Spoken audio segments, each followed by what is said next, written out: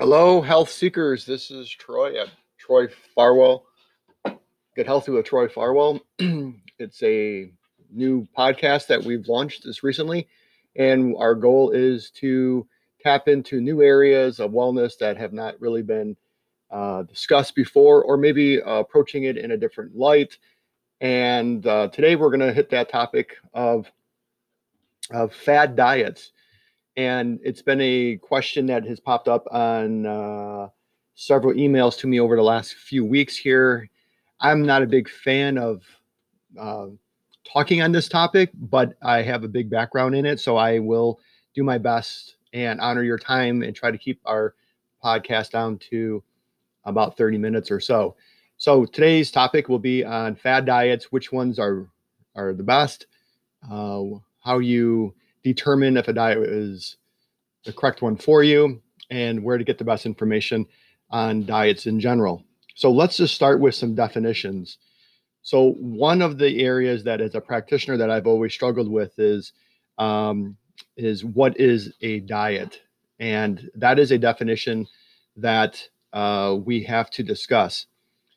If oftentimes I see people come in, and if we cannot get on the same page as definitions, then we're speaking a separate language. And we're never going to make progress unless we can identify the language that we're using with the same types of definitions. So one of the biggest issues that we have, politically, I see is, definitions of certain things that get thrown around. And I'm like, why don't we just define that? Why doesn't somebody just stand up and say, this is what this means, everybody? And it doesn't mean this, it doesn't mean that. This is what it means. The same thing with diet, and a lot of times with wellness. If we try to define what wellness is, if we try to define a whole bunch of different topics in my world or orbit, but we're talking diet today. So diet is, the foods in which we eat is our diet. That's the definition.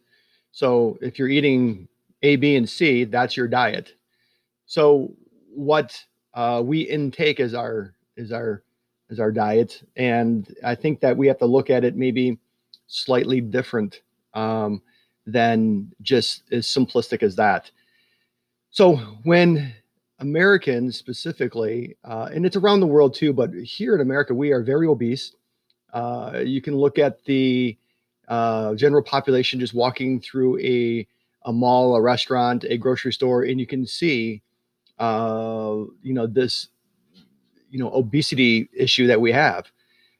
I like going to the grocery stores and just looking at what people are putting in their grocery cart and seeing if any of it makes any sense to me. I look at them, I'm like, oh, they're overweight. They're probably a diabetic. It looks like they have a thyroid disorder. And yet they're eating everything that's going to be, against moving them forward in their health quest. If they had that as their goal. But a lot of people are so disconnected from themselves that they don't even realize that they're just living from moment to moment and what feels good, kind of like a very animalistic, like what a dog would do. Like, this feels good, I'm going to do it right now. And they don't really think about the bigger consequence of that. And the one thing that we have as human beings is we have the ability to think forward. And when we don't think forward about our consequences or the greater good, then I think that then we're really shaming the ability and the gift that we have and sitting right in front of us. So let's dive a little bit deeper into diet. So let's just kind of go through diet from each diet. So what is the best diet? And I'm going to give you my answer to that. The best diet is the one that works for you.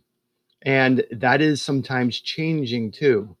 So like, I cannot get myself into any one camp, from the keto diet to the Whole30 diet to the carnivore diet to the vegan diet, vegetarian diet to the Mediterranean diet to FODMAP diet. I mean, like, there's, gluten-free diet. I mean, like, there is so many different diets. And I go through the health food stores and I see like so many different categories that kind of cater to that, like, oh, here, these are keto friendly. This is vegan friendly. This is that.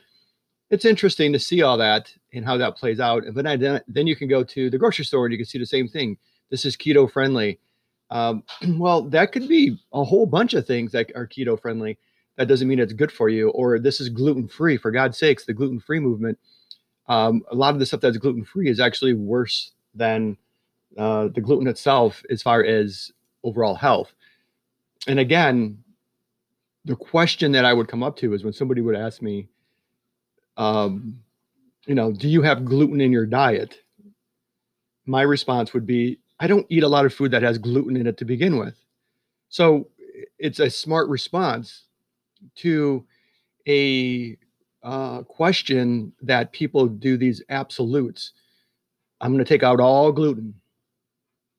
My question as a practitioner would be is, well, why can't you process gluten? Because we've processed gluten for years.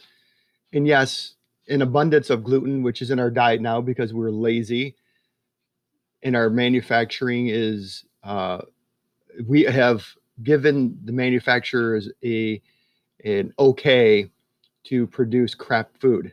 And you purchase it, so you give them the okay. So stop purchasing it and they'll stop making it. That's how our society works. You can dictate by purchase. If you don't want something, don't buy it. And then that usually will change. But it takes a massive amount of people to do that. And they will change. I've seen it. So getting back to the gluten question is, why are you not able to process a little bit of gluten? And why are you so inflamed? And why is your digestive system not being able to do that?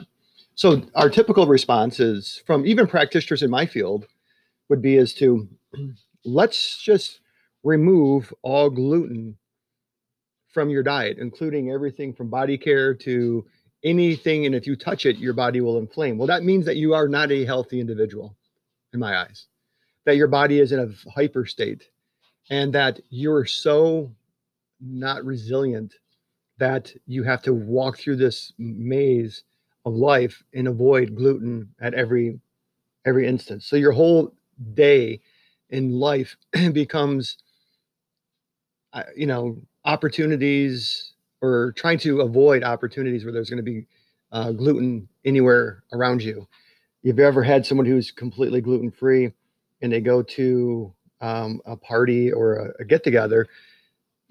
I can't have that. I can't. Oh, that was too close to that. This was connected to that. And listen, I hear you. I mean, like I'm in consultations and I work with these people who one bit of gluten will throw them completely over the edge. And I get that. I'll put them on a completely gluten-free diet for a specific amount of time. But my goal would be is like, let's see if we can heal the digestive system and get your body to a state where it's not in such a hyper state.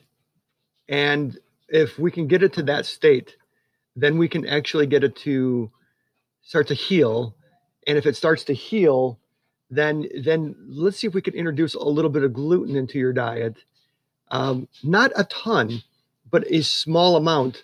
And that small amount would be just a little bit, just to kind of tease it, to make sure that your body is able to process it. So for instance, for myself, gluten doesn't seem to have a huge effect on my body. But my wife, for instance, would be able to eat a little bit of gluten, and she would notice it. Foggy brain, inflammation, digestive distress. So she has to stay away, 95% of the time. But I got her to the place where her digestive system is strong enough that she doesn't have to completely freak out if she gets a hold of it. She just kind of recognizes. She goes, "Yeah, I must have got into something that's just making me feel a little bit off." And that's how, and she's fine. We're still working towards getting a better digestive system for her. But the goal would be is that you're not at that level. And that's what a good practitioner, I think, would absolutely do, is they would focus on trying to get your body to a healthier state by healing the digestive system, leaky gut issues, using wonderful different products. There's a lot of them. I use marshmallow root, slippery elm, L-glutamine. These things seem to help with the digestive system quite a bit. And some bone broths I've had some success with also. But, getting a customized program. And that's why I always tell people when you're looking for a diet. I was just recently at a soccer event and people were talking about diets, and they all had these really strong opinions. Like, I mean, like, no, this is the best. This is the best. I've lost this weight on this. And you get this with practitioners too. You get practitioners, and I see it all the time. You walk into their office and they'll have every keto book up at the counter, and you can look at their products and go, oh, this guy or this woman is they're keto all the way. And then I'll go and I present things like, what about these people who, don't have a gallbladder, who have a hard time processing, an excess amount of fat? How do you work with that? And they usually are stumped. I'll give them enzymes. I'll give them kidney support products. What about, and I keep going through and finding fault. And I'll find fault with every single diet out there. And so the best diet, when it comes back down to, is I think that if you have a practitioner who's pushing one specific diet and one specific diet only, then you might have to question a little bit of their training, and you might want to look at some other options. Because I think a good practitioner, or someone who does diet really well, is somebody who can look at the individual, look at their constitution, look at where they live, their age, their condition, their ailments, the things that are bothering them. Do they suffer from inflammation, psoriasis? Do they have skin disorders? Do they have a thyroid disorder? Do they have high cholesterol issues? Do they have, certain conditions, endocrine issues? Then you have to adjust that. Are they Vata, Pitta, Kapha? Is it winter time? Is it springtime? We should change our diet according to the season, first and foremost. So if you live in a place like Michigan, Minnesota, Iowa, New Hampshire, these places that have 4 seasons, then you need to adjust according to the season. We're in fall. The leaves have pretty much 90% of them have fallen. It's in November. It's getting cold out. It snowed a little bit last night. Having a cold smoothie with strawberry salad, and it doesn't make any sense at all. At all. Is it healthy? Possibly. I mean, the nutritional part of it might be healthy, but is it the right thing to eat? And when it's getting cold, your body's trying to stay warm. Energetically, it's not the right food for you. If you're a Vata type person, constitution, why would you be eating cold, energetic foods in the wintertime? So I see that oftentimes in my practice. You get these little yoga people, usually these little Vata yoga girls who come in and they're 110 pounds, and they're eating a raw food diet because that's what somebody in their orbit told them that was healthy, which could be healthy in certain situations. But they live in Michigan and they have poor circulation, and they have a cold tip of their nose, and their fingertips are cold, and their toes are cold, and their digestive system is slow, and and so forth. It just goes on, and you wonder why those conditions are there. It's because you're feeding food as medicine, so you're basically feeding them bad medicine. The nutritional density might be decent, but I would say that overall, it's probably not the right fit, not the right option for them. So I would put them on warm, energetic, grounding foods to ground that imbalance, that Vata imbalance. So again, according to the season, the constitution, and everything else. So there is no one diet that rings superior. Like, I eat personally a mostly vegetarian diet. I think the data is pretty clear with longevity. If you look at Peter Attea, if you look at Dr. Longo, you look at these really good longevity experts, and then you just read without any bias, not looking for somebody to vindicate your camp that you're in. You'll find that vegetarianism is a pretty solid diet, but you have to do it right. So I eat occasional farm-raised organic eggs occasionally. I will, in the wintertime, move myself into more of a pescatarian diet, where I'll eat some really good cold water, not farm-raised, but like wild caught, good, safe areas. I do a lot of research on the fish that I'll ingest, and I don't do that much. I might have it once every 10 days or twice a month. And I'll start taking supplements with more oils in them in the winter time because of the dryness and everything that's here in Michigan. So I change my diet according to the season. And then in the spring and summer, I don't really do any of those things. I don't in the spring because of the Kafic nature of spring.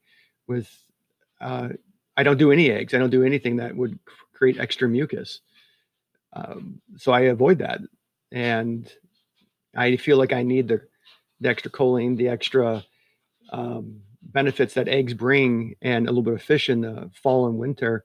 And then in the spring and summer, I kind of move myself away from those and eat more of a strict vegetarian diet in just about a vegan diet in the dead of summer. And I, swing into fall, I start changing things a little bit more, and then in the middle of winter, you'll see me eat fish occasionally. And then people will say, "Well, would you ever eat? Um, would you ever eat anything that like flesh, from a chicken or?" And I'm like, or turkey or venison or something like that. And I'm like, listen, these decisions I make, but my body is the one that's telling me, and I'm getting in tune with my body, and my body is the one who's telling me, hey, I feel a little bit off. Something isn't right. Digestion's a little bit off. I'm having more inflammation. I'm having more of this or that. And it's at that point that you should be able to recognize that things are not working. And I do this daily, weekly, almost hourly. Like, this, I ate this today, but you know what? It didn't feel right. I'm going to probably see if I can eat it tomorrow. And then if it doesn't work tomorrow, then I might need to put it on the shelf for a while and then maybe reintroduce it in a week or so and see if it works. We have to be mindful and aware of what goes in our body, because every single thing that we eat that comes from the earth that we eat is a gift, and then it becomes us. So you are only as good as if you laid out all the food that you ingest in a day and laid it or put it on a table or a counter, and then you said that is going to be me within 24 hours, because the nutrients within them are going to be a part of you. And if it doesn't look like it gives you life and it takes away life, then you shouldn't be eating it. It's a real simple process. When I eat something, I'm like, does this give me life or does it take it away? Because there is no amount of food or any one thing that I am so tied to. Coffee. I mean, I do have one addiction, slight addiction. I don't have really any addictions, but I have a really, really strong love for this thing called chocolate. And that is a real, my family makes fun of me, and people who know me well will, they'll giggle at the amount of chocolate that I, I like. I just truly like the process of chocolate. When we were in Costa Rica, we went through all the chocolate factories. I think the kids were getting sick and tired of like, Dad, why are we doing another chocolate factory tour again? Because at the end of the tour, you get a lot of free chocolate. And it's a really good value. You pay $7 for a tour and you get like $30 in chocolate. I was just doing the math. But it's just an interesting process and how it's made and the history of it. And I just really, really like the flavor of good chocolate. Like I don't like a Hershey's bar. That's something that is, I don't even recognize that as chocolate. I don't look at that as chocolate at all. But we have these cravings and we have these things that our body kind of goes through, and you can indulge in that. So like I eat really, really strictly, and there is no one food that I would not give up, even chocolate. I mean, like if I started recognizing like every time I have chocolate I feel anxious, which could happen. Every time I have chocolate I feel something's in my body isn't really responding well to, then I would probably, no, not probably, I would definitely take a step back and I would stop eating chocolate. I don't love chocolate more than I love my life. There's no food that I like that much, not coffee. So when people say, and they do consultations with me, I can't give up meat. Yeah, you can. Yeah, you can. You can do that. You're just choosing not to. Um, And I'm not saying that we have to give up a bunch without having some kind of replacement, but we are really in this, like, again, I just don't think that we are very resilient as a culture. And you'll hear me say that a lot. And we whine and we cry a little bit too much. And as a practitioner, I'm pretty tough on these people. I'm like, listen, you're here in front of me, paying me money to help you with your health condition, and yet you're not willing to do a little bit of work, like give up something for 2 or 3 weeks to see how your body feels. If you can't make that, then you need to really look at, yourself and see why that's the case. Because do you really think the 4 minutes or 5 minutes of pleasure of food, or whatever, how long it might be for you, is really worth the hours and hours that you have to go through your day with the inflammation, with the headaches, with the digestive issues? It's really worth that? I think not. So I think we have our priorities really messed up, and we need to be called out on it. And I'm here to call you out on it. I think it's ridiculous. I think that your health ailments are yours, and 90 some percent of the time it's your fault that you're in the position that you're at. It's your problem. You got yourself here. Now, if you were born next to Fukushima, a nuclear reactor, not your fault. It means it's, you were born there and you have an endocrine issue and a thyroid, and not your fault. So there are situations like that. But I mean, for genetics come into play, and some other things. But there's a thing called epigenetics now. If you get really smart about it, you can override a lot of those issues. So people come to me all the time and say, "Well, it's a genetic thing." I'm like, "No, it's not. It's a your thing. It's you're now blaming somebody else, a lineage of bad decision making, um, for your overweight or your diabetes or your whatever." So why don't you take responsibility for it and get your act in gear and start making better decisions? And if you don't want to, that's fine, but then don't come crying about it. Um, so, so anyways, my point to you is, I think that it's really important that we as a culture really kind of look at these diets and question each and every one of them. So veganism has benefits.